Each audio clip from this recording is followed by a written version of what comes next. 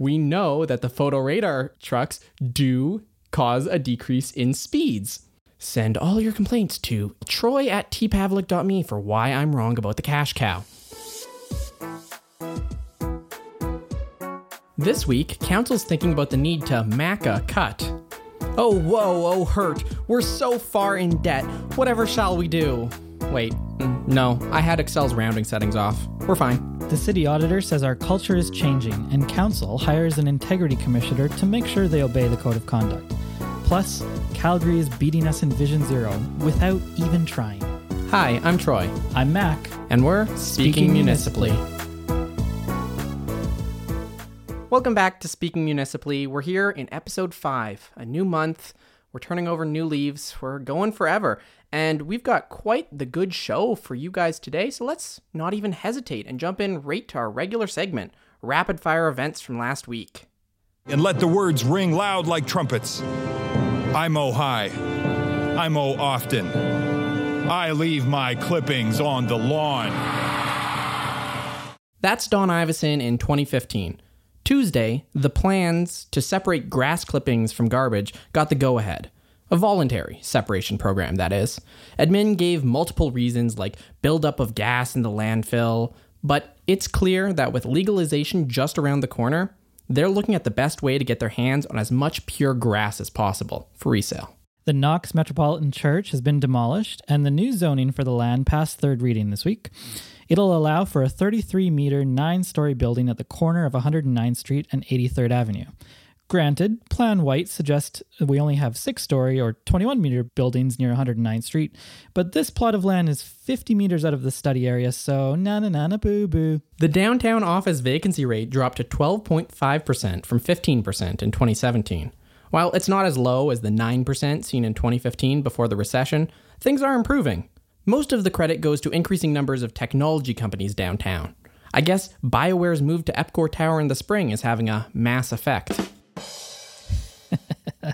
New this week, we are proud to announce that Speaking Municipally is the newest member of the Alberta Podcast Network powered by ATB Financial. This is a collection of podcasts from all across Alberta on a wide range of topics, and we're one of the political podcasts that is now part of the network. We're a political podcast? Just imagine that. The Alberta Podcast Network is a great collection of podcasts from around Alberta, like you said. One of the favorites that both you and I listen to is That's a Thing by Karen Unland and her daughter. For those of you who don't know, first of all, Karen is a co-founder of Taproot Edmonton. She's the person behind the podcast network, so she's getting a lot of love in this episode, I suppose. She's paying us to show. Yeah. That's a Thing is a really interesting concept where Karen and her daughter explore something that Karen, as the older person on the podcast, doesn't understand, and Elizabeth, as the younger person on the podcast, knows all about. So the idea is to bridge that generational gap on topics like Fortnite, for instance. The most recent episode was all about memes. I listened to that episode in the same way that you'd graduate with an undergraduate degree and then go do a first-year course just to show how smart you are. It's the same thing. I'm listening to the explanations of memes and grading the explainers as they listen to. You're not so much. Maybe it's because I have a kid now, but I totally was on Karen's side of the table. I'm like, I don't know what they're talking about. I have not heard of half of these memes. I like to think I know what a meme is and that I could look it up online if somebody raised one, but it was a lot of new stuff to me. To learn more about the Alberta Podcast Network, go to albertapodcastnetwork.com and you can listen to That's a Thing and all the other podcasts that are part of the network. But if you don't want to learn about memes and instead you want to learn about city council, this is the podcast to listen to. Mac, what happened this week? One of the biggest items at council this week was the mid-year budget update. So this is as of the end of June 30th. Where are we at financially on both the operating budget and the capital budget? And what do the projections look like for the end of the year? The highlight at the operating budget this week was that midway through the year, we are in a $5.5 million surplus. So this was mainly due to cost savings related to snow and ice control and things like that. But the projections show that by the end of the year, we'll be in deficit to the tune of about $14.4 million. And that is mostly because we don't know how much gas is going to cost. Everyone knows gas went up this year by quite a lot. People were complaining about it. You had certain councillors like Mike Nickel this week saying this increase, it's breaking the back of Edmontonians. When Iveson suggested we'll pay down this $14 million via the Rainy Day Fund, which is the point of the Rainy Day Fund, there was a hard no. And this gets back to, we talked about a few episodes ago, Prosperity Edmonton. They were talking about 0 tax increases this year. We want to hold the line.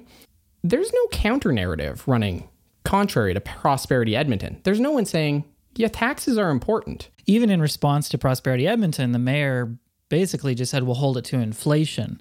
But yeah, you're right. Nobody's out there saying, well, wait a minute, we care about these things in our city. There's some important initiatives that we've maybe started or that we'd like to start. How are we going to pay for those things?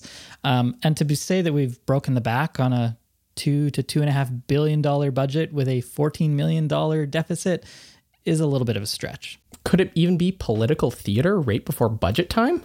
Possibly. I mean, I agree from the point of view that Mike Nickel is supposed to be a bit of a fiscal hawk on council, and I think council should be looking for opportunities to save costs and to improve the efficiency of our city operations. That was the whole point of Iveson's 2% initiative, right, in the past. But you got to be real about the amounts here, and that's a rounding error on the overall budget. The number is $14 million, and that's related to another sort of similar number that came up this week, which is the Walterdale Bridge.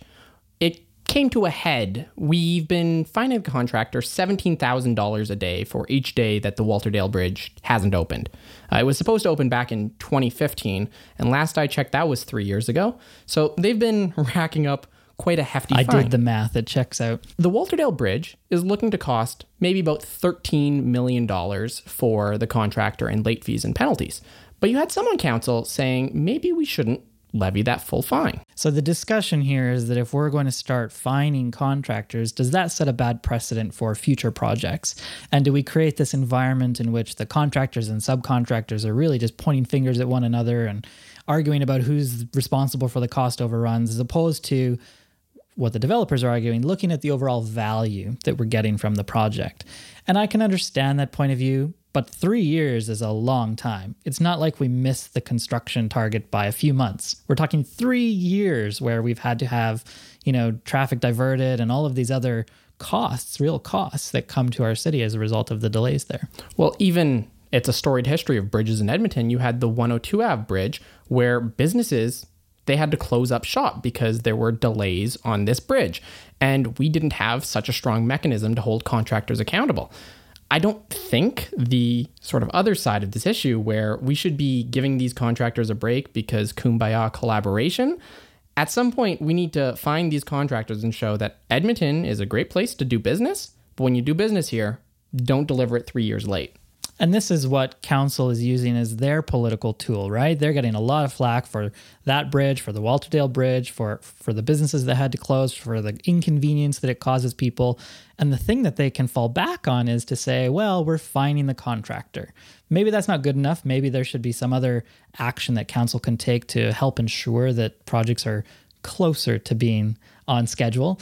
But at least it's a tool that they have. And if we don't use it, then what are we going to use? If we don't use it, we'll break the taxpayers' back because $13 million is that amount. There you go. Do you have anything else to say about budget? I'm getting a sort of no look. Now, this is interesting, and that's what I want to say about budget. If you look at the news headlines this week, it's all about budget and the massive deficits and overruns. Nobody cares, guys. You're getting played by the media. This is not a big story. This is not an interesting story. And this is not a valuable story. Gas went up and we got to pay for gas. That's the budget. I think this is a primer for the budget discussions to come, right? This is an update on the previous budget, the 2015 to 2018 budget. Starting in November, discussions start for the new 4-year budget. And that's where things will get really interesting because it does become a conversation not only about how much do things cost and what's the increase going to look like, but what do we care about as a city? What do we want to invest in? What do we want to fund? And if you looked at last budget time, everyone comes forward with an ask for more money. Absolutely. The notable exception being the EEDC. Last time, they asked for a budget decrease and got a lot of kudos from council. But we're seeing this political theater and this posturing pre-budget because at some point there's going to be cuts on the table and each councillor wants to be well-positioned to force for the cuts they want. But let's move on to a bit of a cultural issue at City Hall, maybe resolved. The city auditor told council this week at audit committee that there's always going to be missteps and things that go awry, but one thing that has changed is corporate leadership is trying to deal with issues as they happen. So this is really interesting because the auditor, one of the two employees of council, is basically saying that the other employee is now doing a fantastic job, even though we've seen... Fantastic might be a bit of a stretch. Okay, a bit of a stretch. The other employee is doing a better job than they were in terms of looking at the cultural change that needs to happen. The other employee may be doing a terrible job, but when they're doing a bad job, they will tell daddy about it. That's what the auditor said. Okay, you're getting to the heart of it here. I don't buy the argument that the culture changes happen. This is not something that changes in a 6-month period or a 2-year period. This is something that takes a while to change. So we talked about this previously. They renewed the contract for Linda Cochran, the city manager. That's a vote of confidence from council in their main employee. This is, I suppose, another little positive thing for her to put a feather in her cap. But I think there's a lot of work to do here. It's sort of unquestionable that there's a lot of work to do. Council went on break and we saw a whole host of issues. So when the parents leave, well, maybe they'll tell the parents later about all the screw-ups they made, but the house is still burning down and the fire department's still getting called. The auditor said that he expects fewer of these investigations and audit reports in the future. So I suppose he's set up the metric for us to track. We'll keep an eye on this over the next several years. Another thing related to culture, council approved this week an integrity commissioner. What is an integrity commissioner? An integrity commissioner in this case is a lawyer they've got on retainer specifically for council. So previously, if you had a problem with your councillor, you had a single method of holding them accountable, and that's an election. Happens every 4 years, and the incumbents don't lose. So residents really didn't have a way of keeping councillors accountable if they were disobeying the council code of conduct. Now we've got an integrity commissioner. So council has approved this new council code of conduct.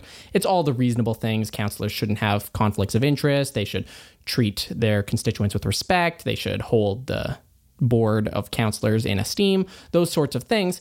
And if a resident believes that one of these code of conduct terms have been violated, they can file a report with the integrity commissioner, who will then investigate and then give a report on it.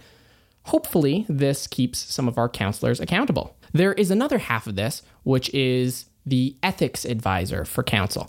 To have an integrity commissioner, that's good for keeping councillors accountable. But what if a councillor says, hey, I'm not sure about this. I'm seeing something coming up and I don't know if I'm on shaky ground. I don't know if I need to recuse myself from a vote or something like that. They can go to the ethics advisor and they can say, look, I have this problem. Give me some advice and make sure I can stay on the right side of ethics. Both of these are really good changes. There's a budgetary cost to it, about $180,000 for both of their offices. Both of these employees, they're not going to be full-time. They're going to be held on retainer and then paid an hourly rate when they have to do work. Sounds like a reasonable spend. Everybody needs trusted advisors. We're paying how many millions of dollars for councillors and mayors and staff and offices? A little bit of insurance to make sure that system is working as expected. That's the definition of a justifiable expense. Down south, though, there was another issue that came up in Calgary's city council. Now, before you close iTunes, this podcast is not about Calgary City Council. We're going to pivot to Edmonton, but give us some of the context of what happened in Calgary this week. News came out that there is a proposal on the table that will go to City Council in Calgary on September 10th about speed limits. And the idea here is to dramatically reduce the speed, the default speed for roads in Calgary. So from 50 kilometers an hour as the default speed limit to 30 kilometers per hour. If such a reduction was considered dramatic, perhaps, or a reasonable reduction to a safe speed, one might also editorialize on this issue. I was quoting the news article that used the word drastically. Calgary is not a Vision Zero city. So back in 2015, Edmonton adopted Vision Zero as a traffic safety policy. It's a Swedish traffic safety ideal where zero loss of life in traffic is acceptable. And we prevent the loss of life in traffic by designing systems such that when humans make mistakes, those mistakes are non-fatal. So Edmonton adopted this philosophy back in 2015. Calgary has not adopted this philosophy ever. If we look back on the history of Vision Zero implementations, some of the great steps forward Edmonton has made is our bike grid, which was inspired by Calgary after they did it first. There's playground zones and school zones, which was inspired by Calgary after they did it first. Residential speed reductions, which we came to first and decided, now we're going to do that next year. And meanwhile, Calgary's coming in and saying, we're going to do this now. They could. If council approves it on September 10th, they would beat us yet again. And the context for that decision, when it came to Edmonton City Council, Iveson was pretty adamant that he couldn't vote on it now because he didn't believe he had the support on council. He thought, if we put this to a vote, the vote's going to lose. And in his opinion, that doesn't help us get anywhere. Which, the merits of the argument, yeah, that's probably correct. Calgary, this motion, it's a notice of motion that will be debated on September 10th, but it's co-sponsored by 6 councillors in Nenshi. So Calgary City Council, it's 14, an even number, bad idea, but, they can't all be Edmonton City Council. They've got half the votes already there when the motion is just pending. All they need to do is to get one from the other side and this passes. So they're in a very good position, and we might see in Calgary the default speed limit 30 kilometers an hour. This is a little bit of an example of what I was talking about a few episodes ago with the 2 steps forward, 1 step back. So when Calgary passed a new pedestrian strategy in 2016, council at the time said, we don't want to look into reducing residential speed limits. So that was kind of a dead thing at the time. Now this motion has come forward again a couple of years later. And as you say, there's all this support. So it kind of, to me, shows that there is the possibility that we could turn things around here in Edmonton as well. One of the other sort of benefits that often isn't talked about is back in 2016, the talk of reducing a residential speed limit to 30 kilometers an hour is a huge ask because you had to put signs up on every block. Right. We're talking $50 million citywide. So talk about breaking the back of taxpayers. The city charter, which is a regulation that the government of Alberta has passed this past summer, it enables cities to do certain things. So Edmonton and Calgary, one of the powers it enfranchises them with is the Traffic Safety Act. They can amend the default speed limit within their city limits. So things like they could put up a sign at the front of a neighborhood that says, this neighborhood, 30 kilometers an hour, and then they don't have to sign each and every individual block, which was the huge blocker in the past. That's not an issue anymore. We'll see if Calgary takes advantage of it, and I guess their implementation will be, again, a guiding implementation for Edmonton. You can tell I'm treating this like a foregone conclusion. I'm just going to knock on some wood. To be clear, right, the reason that is in the city charter is not because the province thought, oh, this would be a fantastic idea, let's put it in there, but because Calgary and Edmonton pushed to have that as one of the powers that be granted to them to make this possible. The Edmonton Vision Zero Twitter actually this week did some outreach related to Vision Zero, and I thought this was very interesting. I couldn't get the stats for the Tuesday, the first day of school, but Wednesday, the second day of school, there were 337 speed violations issued near schools. And that's within playground hours, so it's daylight hours. It's not at midnight, which is a lot, I would say, probably. One of the more shocking ones is there was also a speed violation issued for doing 100 km/h in a 30 kilometer an hour zone during the day on the second day of school. Really? Really. That's incredible. This is why Vision Zero matters. And this is why Vision Zero is more than just signs. It comes down to infrastructure. If there was a speed bump in front of that school, that car would be totaled. You can't go 100 kilometers an hour over a speed bump. And these are some of the infrastructure decisions that Calgary has been making, that other municipalities have been making, that Edmonton really needs to think critically about. We have had this perspective of we're going to educate and enforce. And that's been our road safety strategy. We'll put up a sign, we'll tell people what it means, and then we'll ticket them when they don't follow the sign. Put that photo radar truck or that speed board there. Right. We're at a point where we've had massive reductions in speeds across the board from these digital speed boards. They do work. And we know, that the photo radar trucks do cause a decrease in speeds. Send all your complaints to troy@tpavlik.me for why I'm wrong about the cash cow. So we know that some of these systems work, but we know that it's not getting us all the way. It's a start, but we're seeing diminishing returns from these implementations. If we want to see real change, we need to make the broad sweeping change, which means infrastructure, and it means broad cultural changes. So that's not just the playground zones, the 30 kilometer an hour, 2 blocks. It's when you're in a place where people live and play, you go slow. and Calgary might get there.